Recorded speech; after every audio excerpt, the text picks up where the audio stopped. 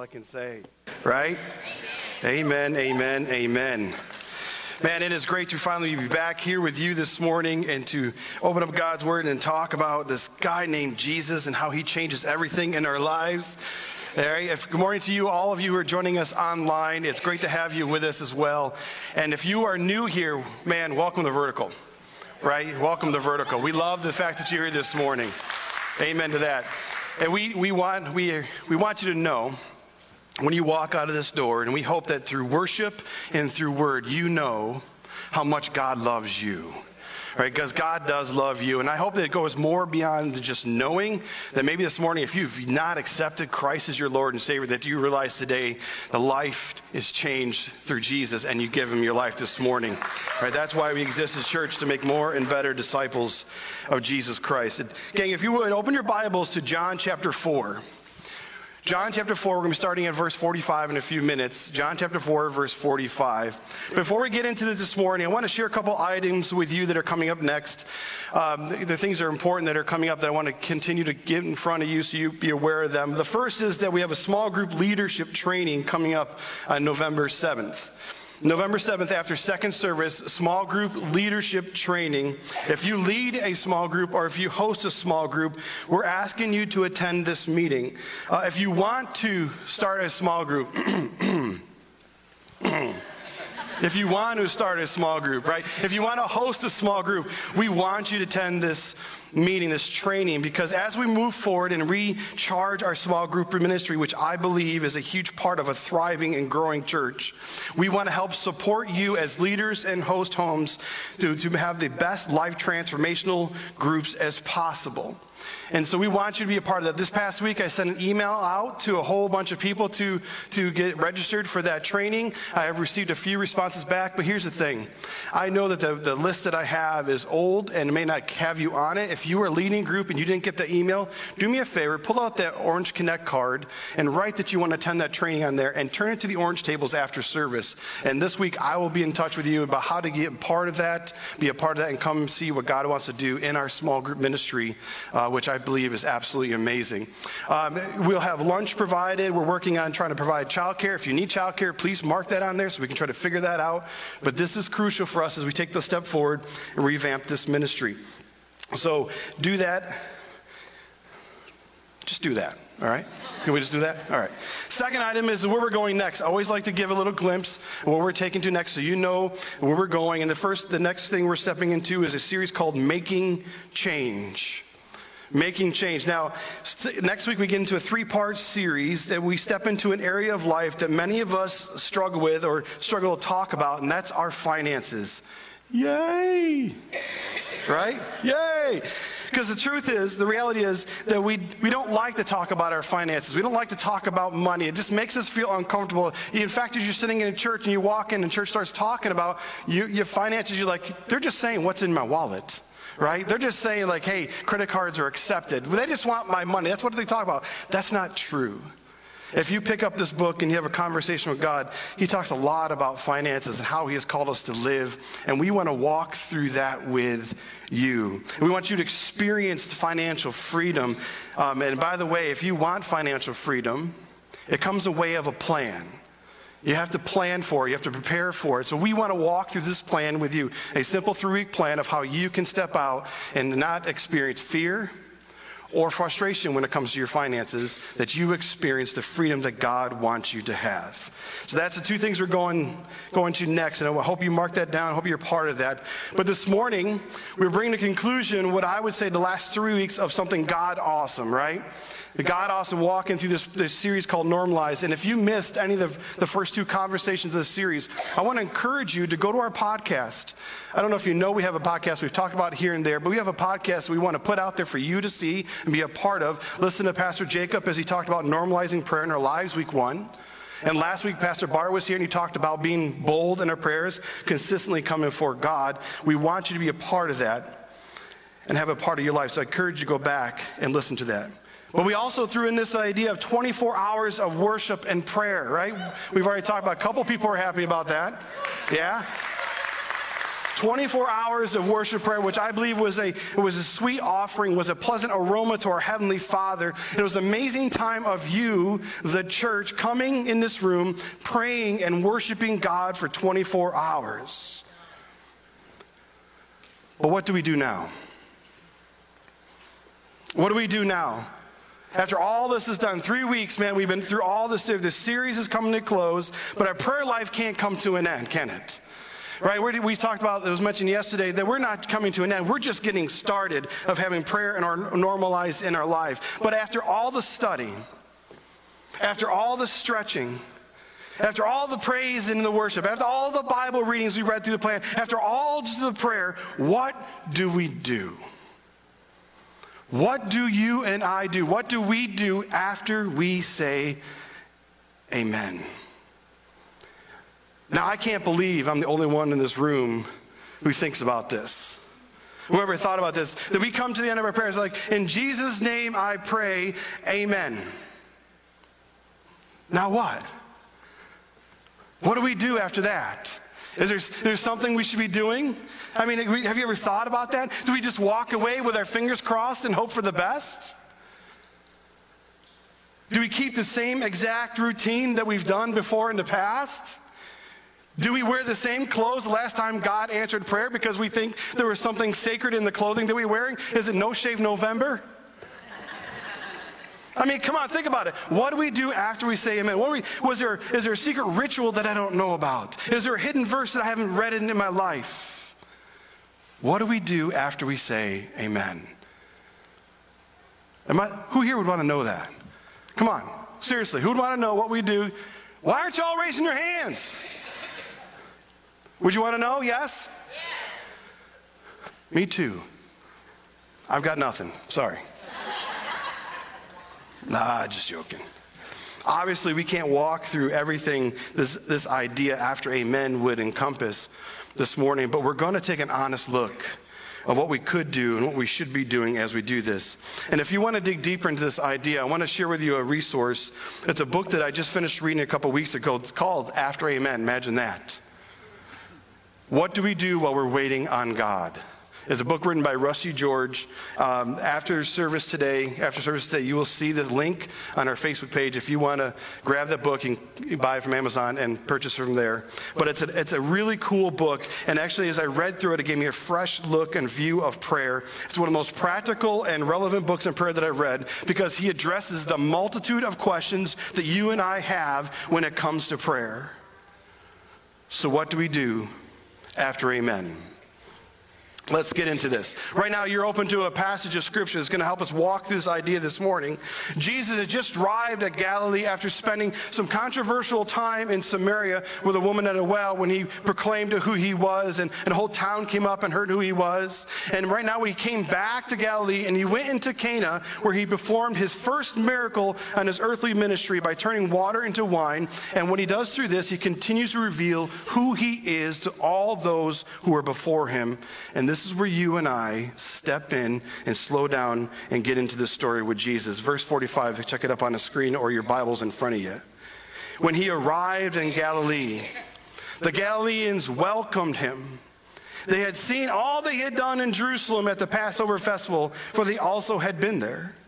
Once more he visited Cana in Galilee, where he had turned water into wine.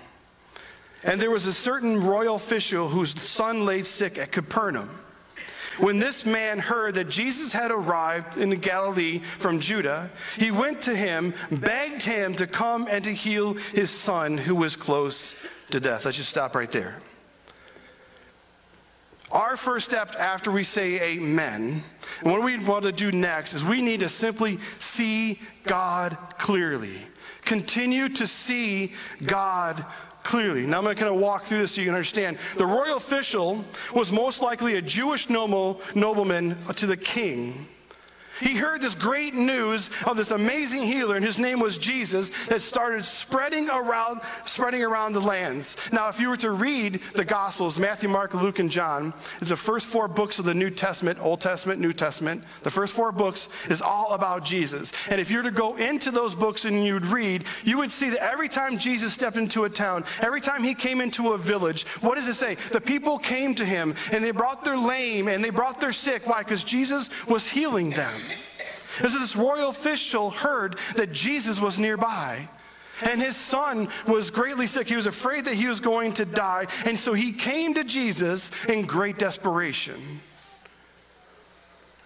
Now, just a sidebar, it's amazing what we'll do or we're willing to listen to or believe in when we're desperate, isn't it? The royal official traveled from Capernaum to Cana, which is about 16 and a half miles. They didn't have cars, didn't have electric scooters. They didn't know what they're missing, right? So they walked. He had to walk, and that was 16 and a half miles. Now, the average human being walks about 3 miles an hour. So it took him roughly 5.5 hours to make this journey. Now, listen, you wonder why I have the scooter? It's because most people tell me that, Rich, you don't walk, you mosey. Right? So I think my average walk speed is like 1.5 miles an hour. So it would take me roughly 8 hours to make this walk. But anyways, that's just near here or there. He believed who he needed to be in front of. He believed who he needed to go in front of, so he made the trip. He came before the King of Kings, and he asked him to save his son's life. And you need to see how Jesus responds. Look at verse 48. It says, unless you people see signs and wonders, Jesus told them, you will never believe. The royal official said, sir, come on down before my child dies. And Jesus simply responds, go. Your son will be healed. Let's just stop here again. Jesus was very clear how the world was seeing him. They were completely missed who he is. That it took signs and wonders and miracles for them to believe. And if those signs and miracles, wonders weren't there, they probably wanted nothing to do with Jesus. They would be filled with doubt and say, you are not who you say you are. And this man was persistent because he wanted his son to live. And he cried out to Jesus one more time, come before my son dies. And Jesus simply turned to him and said, go. Your son will live. And that's kind of prayer. God, save my son. And Jesus said, go. He will live. Man, it's really easy to see God clearly when the prayers are answered the way that we want them. All right, we're like, amen, praise God, you are so good. But what happens when it's not that way?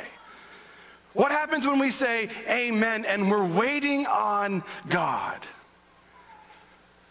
Because you and I know full well it doesn't turn out to be this way. There's times in our lives when we're coming for God and we're begging him to heal someone we love. We're calling out to him to save someone we care about. We're pleading with him to provide for us. We're crying to him for someone to return back that has just walked away.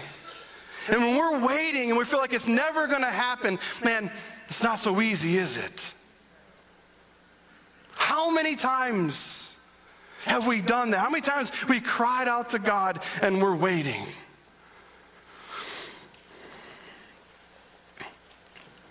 It was the beginning of February, back in 2005, on a Saturday morning. And Stephanie and I were going to go get our taxes done, and we're going to drop our boys off, or my parents for the day. Grandma and Papa were going to watch our boys. They were very, very young at the time.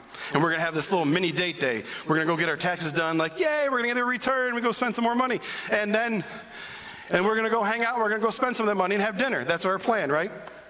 It was early in the morning. Steph and I were making breakfast in the kitchen, preparing for our day. And my neighbor came over and started pounding on our back door. Boom, boom, boom, boom, boom, boom, boom. I open the door, says, JR walks in, he was a good friend of mine. He goes, listen, you need to call your parents right now. I'm like, what are you talking about? He said, call your parents. So I went over, picked up the phone, 607-532-4802. Busy.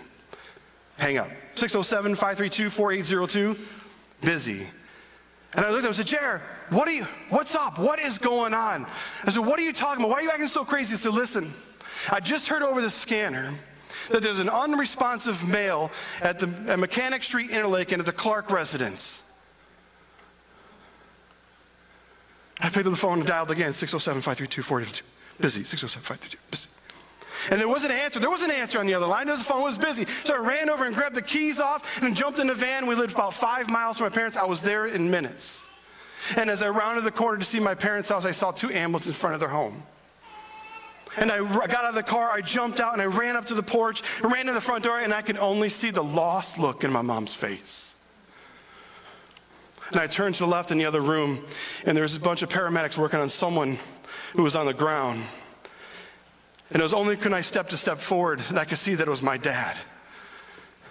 And I tried to rush in and be a part of it. Come on, let me get my dad. They just kind of pushed me away and pushed me away. So I ran around the house the other side. And I said, come on, just let me to my dad. Come, let me get near him. They said, no, we need to do our work. And at that moment, I just dropped to my knees. And I started crying out to God. God, save my dad. Make his heart beat, please. I'm not ready to live without him. I love him. God, please, I'm begging you.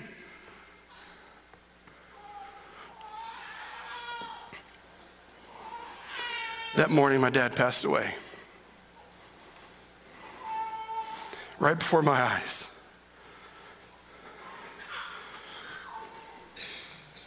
And that morning, my life changed.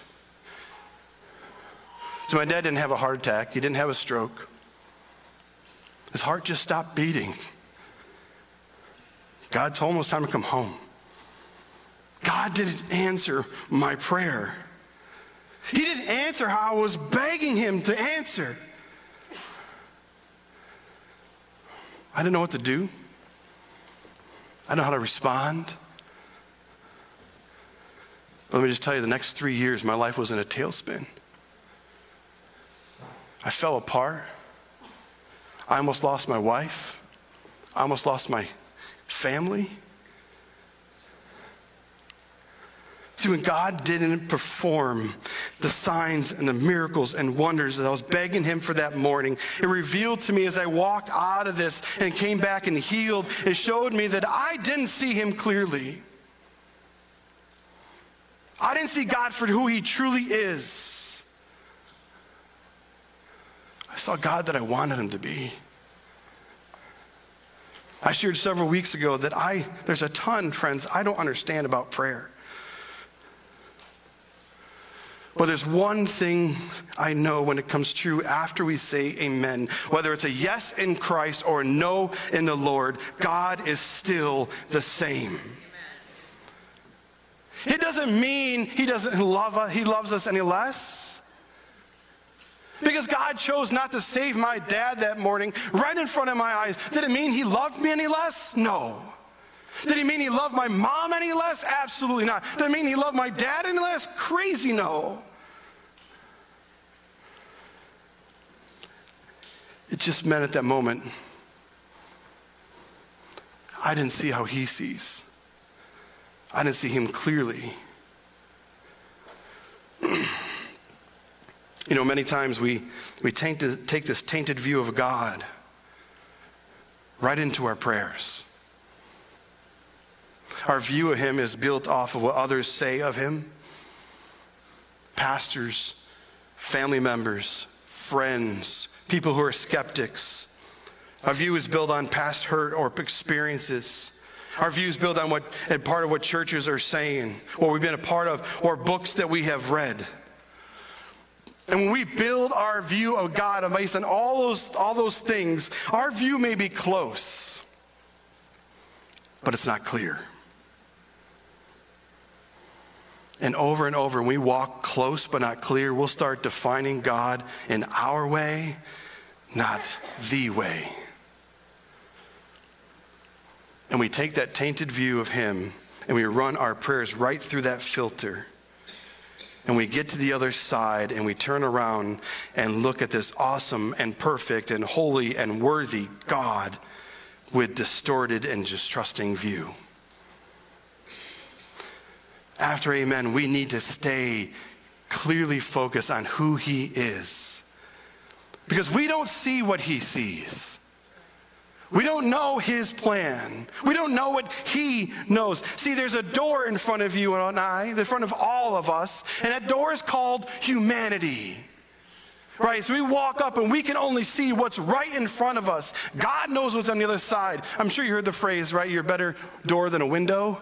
We try to see the TV, get out of the way, right? That's exactly what I'm talking about. We can't see on the other side.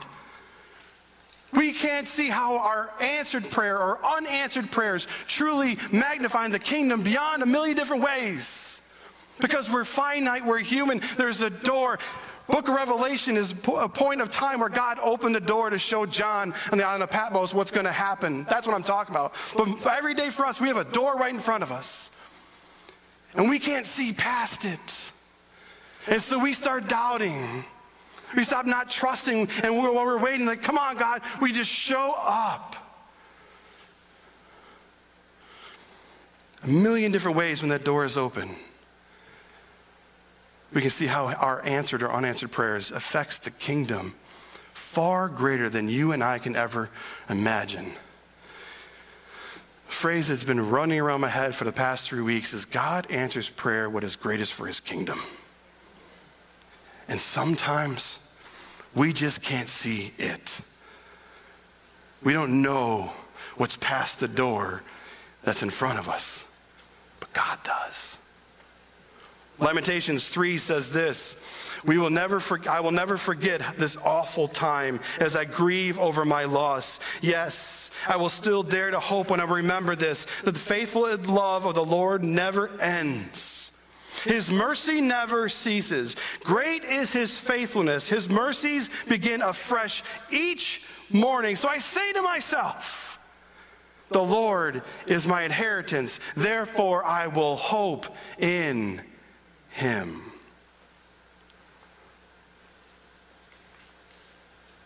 I think I stole this from Rusty. I'm going to give him credit, but if I say it 3 more times, it belongs to me. He wrote, if we come to the understanding that we're incapable of understanding God's holistic plan for our lives, prayers and all, but trust in his infinite power and wisdom, our lives, after amen, will be radically different. Would I have loved my dad to see his grandsons grow up to be godly young men he could be proud of? Absolutely.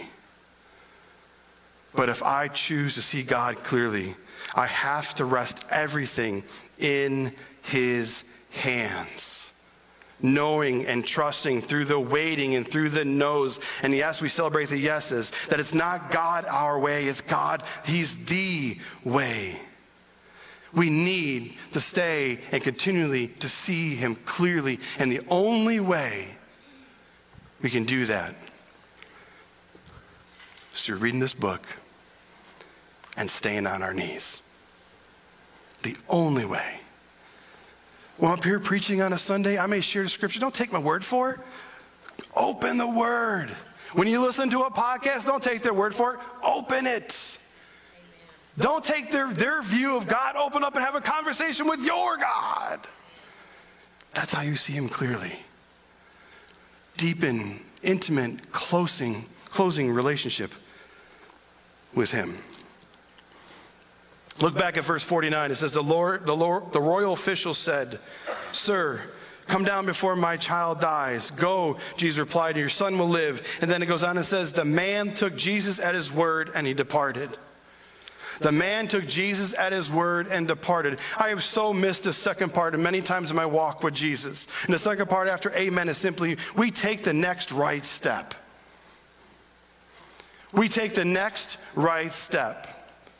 This official heard Jesus' response and in turn did the next right thing. He started to go home. Jesus says, your son's going to be healed. And so he turned and went home. Did he know? I got to ask, did he know that his son was going to be healed? No way. There's no way he could have known. He came to Jesus in great desperation. Jesus called him out in this way. But did he want to believe? Did he step away in faith? Like, God, I need to see him. I need to trust him. Absolutely. See, when we come before God and see him clearly and present our request before the King of heaven, the burdens on our hearts, we just don't sit there and do nothing. We don't just sit there and cross our fingers and hope that God's going to show up, right? Rusty says it really clear for every single one of us. He says, my tendency is to start scrolling through the potential reasons why God is silent rather than and have an optimistic expectation that he's about to speak. If we believe that he is going to do something, anything, that means we need to continue moving forward in life. And if you read the scriptures, we constantly see this happening. In Jesus' life, Jesus steps in, people request things of him. He steps in, he offers hope. How many times does he tell them to take the next step? All right, well, let's go back to Cana when he first came to Cana. Right? John chapter 2 chapters earlier, starting at verse 5. Right? He starts having this conversation. He's at a wedding with his mom, Mary, and they run out of wine. And she walks up to Jesus saying, hey, son, you got to do something here. And Jesus looks at her and says, woman, it's not my time. I said, it wasn't a negative woman. Just want to point that out there. All right? It wasn't a...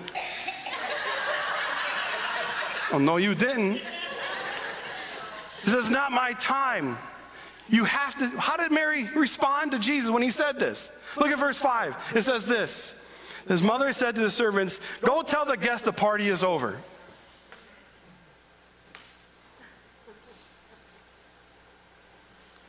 It doesn't say that. Does it? Come on. Look what it says. He says, tell the servants, do whatever he tells you. Jesus just said, okay, it's not my time. But what does she do? She goes, tells the servants, listen, he's going to tell you to do something. He's going to do something next. I don't know what it is. I don't know how it's going to happen or when it's going to happen, but I guarantee he's going to do something. So listen, do whatever he tells you to do. She trusted that he was going to act. Over and over, we read this in Scripture, in Jesus' words. He tells them, listen, go show yourselves to the priests. When you got the 10 that Jesus healed the leprosy, and what happens? They were walking away, and then they were healed. They weren't standing for, okay, when is it going to happen? What about now? How about now? No, he turned, they're walking away, and he was healed. He says, go wash your face off in the pool. He says, doesn't say, don't pick up your mat. Don't get in the pool, get up your mat and take your walk.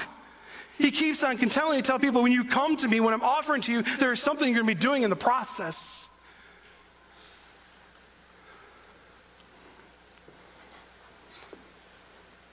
So what does that look for us?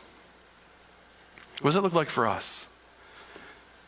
After amen, what is our next right step? Maybe you're praying for your marriage,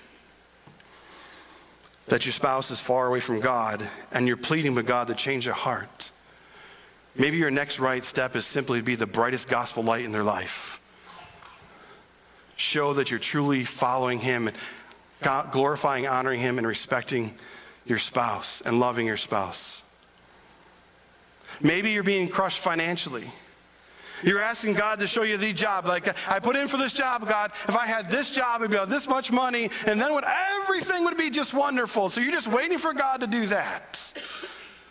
Well, maybe your next right step is simply to put your house on a budget. Simply restructuring your lifestyle, not being like the Joneses, to live within your means. Maybe it's attending a Financial Peace University, which is happening right now. Maybe. It's simply attending our next series for the next 3 weeks. Imagine that. Maybe your health is failing, or you have a loved one whose health is failing. And maybe you're wondering, wonder what I do while I wait. Maybe it's just stepping up and loving on someone else whose health is failing. Stepping into their world, being a blessing to them. Maybe you're lonely, and you're praying for God, and I really would love some friends. I don't have real close friends in my life. And you're asking God, okay, what do I need to do? And he says, well, maybe it's time for you to take the next right step as you're waiting for me to work. To find someone in your life, simply by maybe just joining a small group. Maybe just simply joining a small group will give God the opportunity to work out that miracle in your life by bringing a friend into your life. Because if you've ever been a part of a small group, man, some of my best friends are in small groups. We do life together. You know, back in PA, I have a friendship. His name's Phil. And I was crying out to God, praying to God that I need a friend, Lord. I said, I'm a pastor of a church, and having friends in a church is very, very tough, to be open and honest sometimes. And so I was praying, God, I need a friend. God, please show me a friend. And my friend stepped into my world, and his name was Phil. But that friendship started by me taking the next right step just by simply being his pastor. And then during that process, we went through marriage counseling with him and his wife. And we started connecting more, and that connection grew, and that he became one of my leaders at our church. And that connection grew even further, and he became one of my best friends. What would happen if I just sat there and waited? What would happen if I didn't do anything? I just like, hey, God, could you just poof, show up here? Hey, there he is. Come on, that doesn't work that way. All I had to do is take the next right step, trusting in God's outcome, and he provided me a friend for life.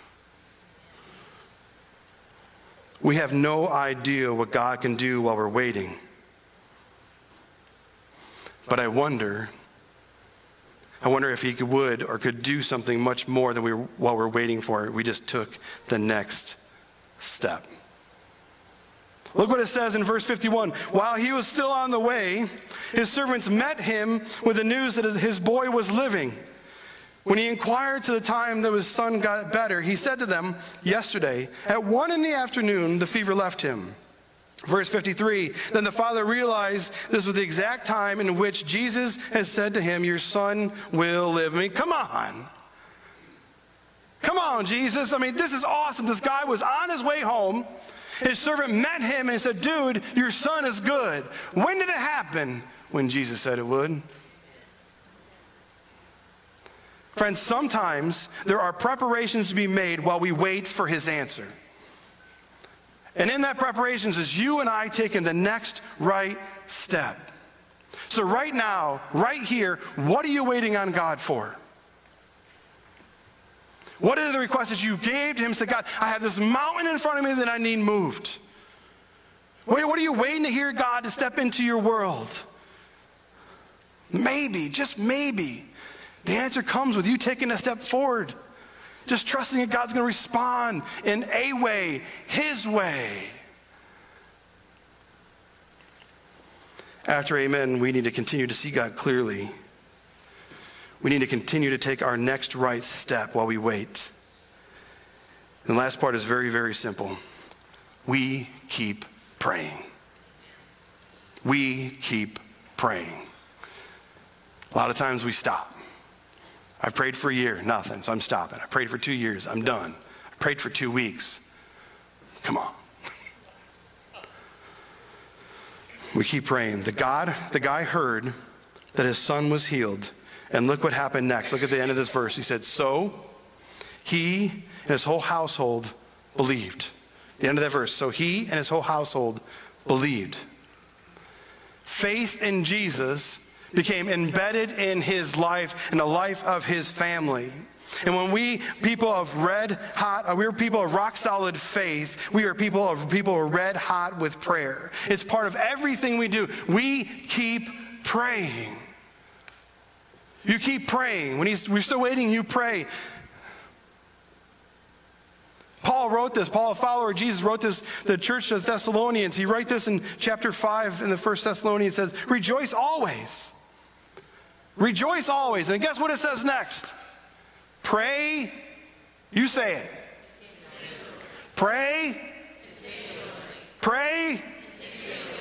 Amen. Give thanks in all circumstances, for this is God's will for you in Christ Jesus. We continue to pray no matter what the answers are. We pray no matter how long we wait. We pray. Why? Because that's what followers of Jesus do. We pray. And God's going to answer, right? He's going to answer in one way. We may not understand it, may not like it, we may not see it coming, but God will answer. We come before God, and he says, I thought you were never going to ask. If you think about that, I thought you were never going to ask. We've done all this in our own strength. We've done it in our own wisdom. We've done it by our own ideas in our own way. And God's like, come on, I'm right here. Come to me. And he's saying, I was waiting for you to show up. And sometimes we come to God, and the answer is yes with leftovers. What? There's a story of Jesus feeding over 5,000 people, right? With a couple fish and a few loaves of bread. And he fed them all. But it didn't stop there. There was leftovers, a basket for each one of his disciples.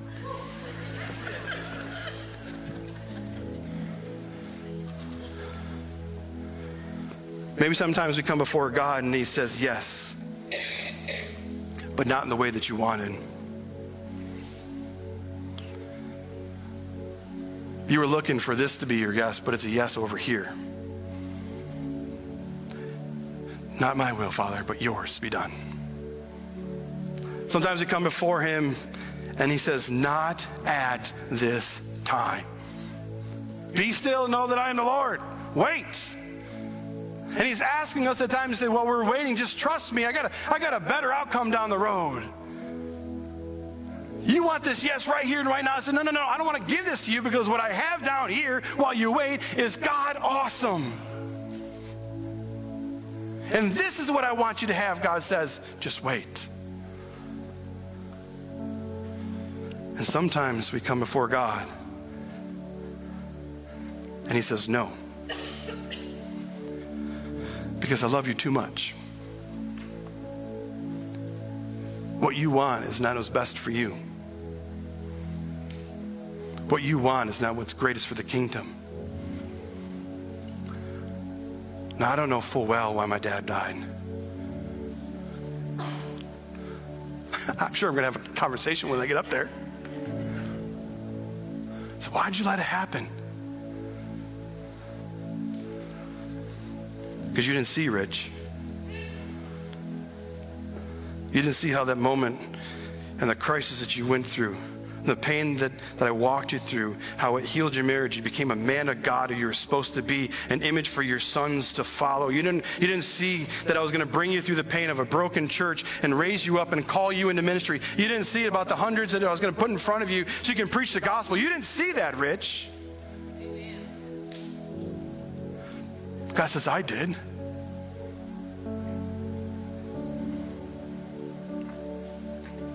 I loved you that much. I refined your faith because I wanted you to see me clearly. Not how the world sees. So where are you at this morning? Where are you at? Do you have a tainted view of your awesome God? Are you refusing to take the next step forward?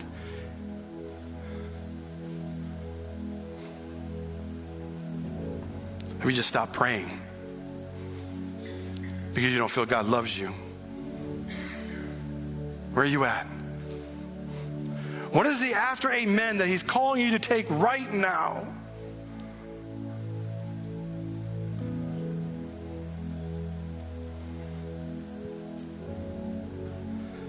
Prayer needs to be a normal part of our lives that we look forward to, trust in, and rejoice that he has given that opportunity to talk with him.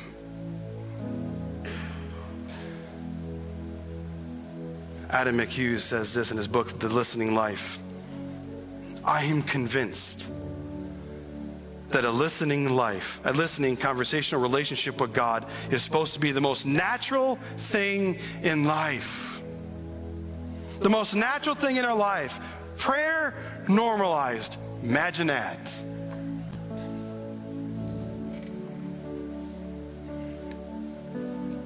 We are just getting started. The series is ending. But your true normalized life talking to God the Father is just getting started. See him clearly. take the next step and continue to pray, because that's his will for you. Let's pray. Father, we thank you. We thank you for who you are. God, forgive me when I'm just yelling at you because I don't see you how you're supposed to be seen. When I doubt your unanswered prayer, or when I'm waiting, and I can't believe I'm the only one in this room who feels that way. But thank you for always being faithful. Thank you for being the God who's beyond the door of what I can't see, but I can trust in you. Thank you for being holy and perfect. Thank you for working in my life, calling to me to be something greater, something more for you. God, I pray for our church. As we walked through this series, we read about prayer, we studied, and we prayed, and we worshiped, and we praised you. That we will be a church that prays. And right now, I'm going to ask the prayer team to come forward. Come on up. Because, church, I'm challenging you this morning. There's something in your life that you need to be prayed for or prayed over. Come forward after service. We desire to have that conversation with you. We desire to speak life in you of the words of Christ. We desire to lift you up and encourage you through prayer. So I don't know what you're walking through. What is the after amen that you have not taken a step? And if you want to take that step, maybe just after service, come forward and let the prayer team pray over you. Pray with you. And if you're in this room and you're watching online and you do not have that relationship with Jesus, let me just share with this. You're on the outside looking in. You want that connection. You want that relationship. You want to see God clearly. It starts with you giving your life to Jesus Christ. And maybe you've been stiff-arming him. Maybe you've been pushing him away because he didn't answer your prayer when you were younger, when you were a child. And you've been rejecting him. This morning, he's calling you to himself. He is present, saying, come. My yoke is easy and my burden is light. I love you so much. So maybe after service, you come forward and you talk to one of our prayer team members, and they want to pray with you as you cross the threshold of faith and accept Jesus Christ. Oh, what a sweet day that is. Father, you overwhelm me. You're full of glory, and you're the only one who's worthy. I can only imagine what it's going to be like and to see you face to face, be in front of you. Will I be on my knees? Will I ask you some of my dumb questions? But I love you. And I believe those in front of me do as well. Lead us, guide us, and direct us through your Spirit. As in Jesus' name I pray. Amen. Church, on your way out, please remember to take your connection cards to the orange table so we can connect for small group leadership. If you're a guest, we have a gift for you. But also on your way out, you'll be getting a trunk or treat invite card. We hand these out. We have that coming up in a few weeks. God bless. Have a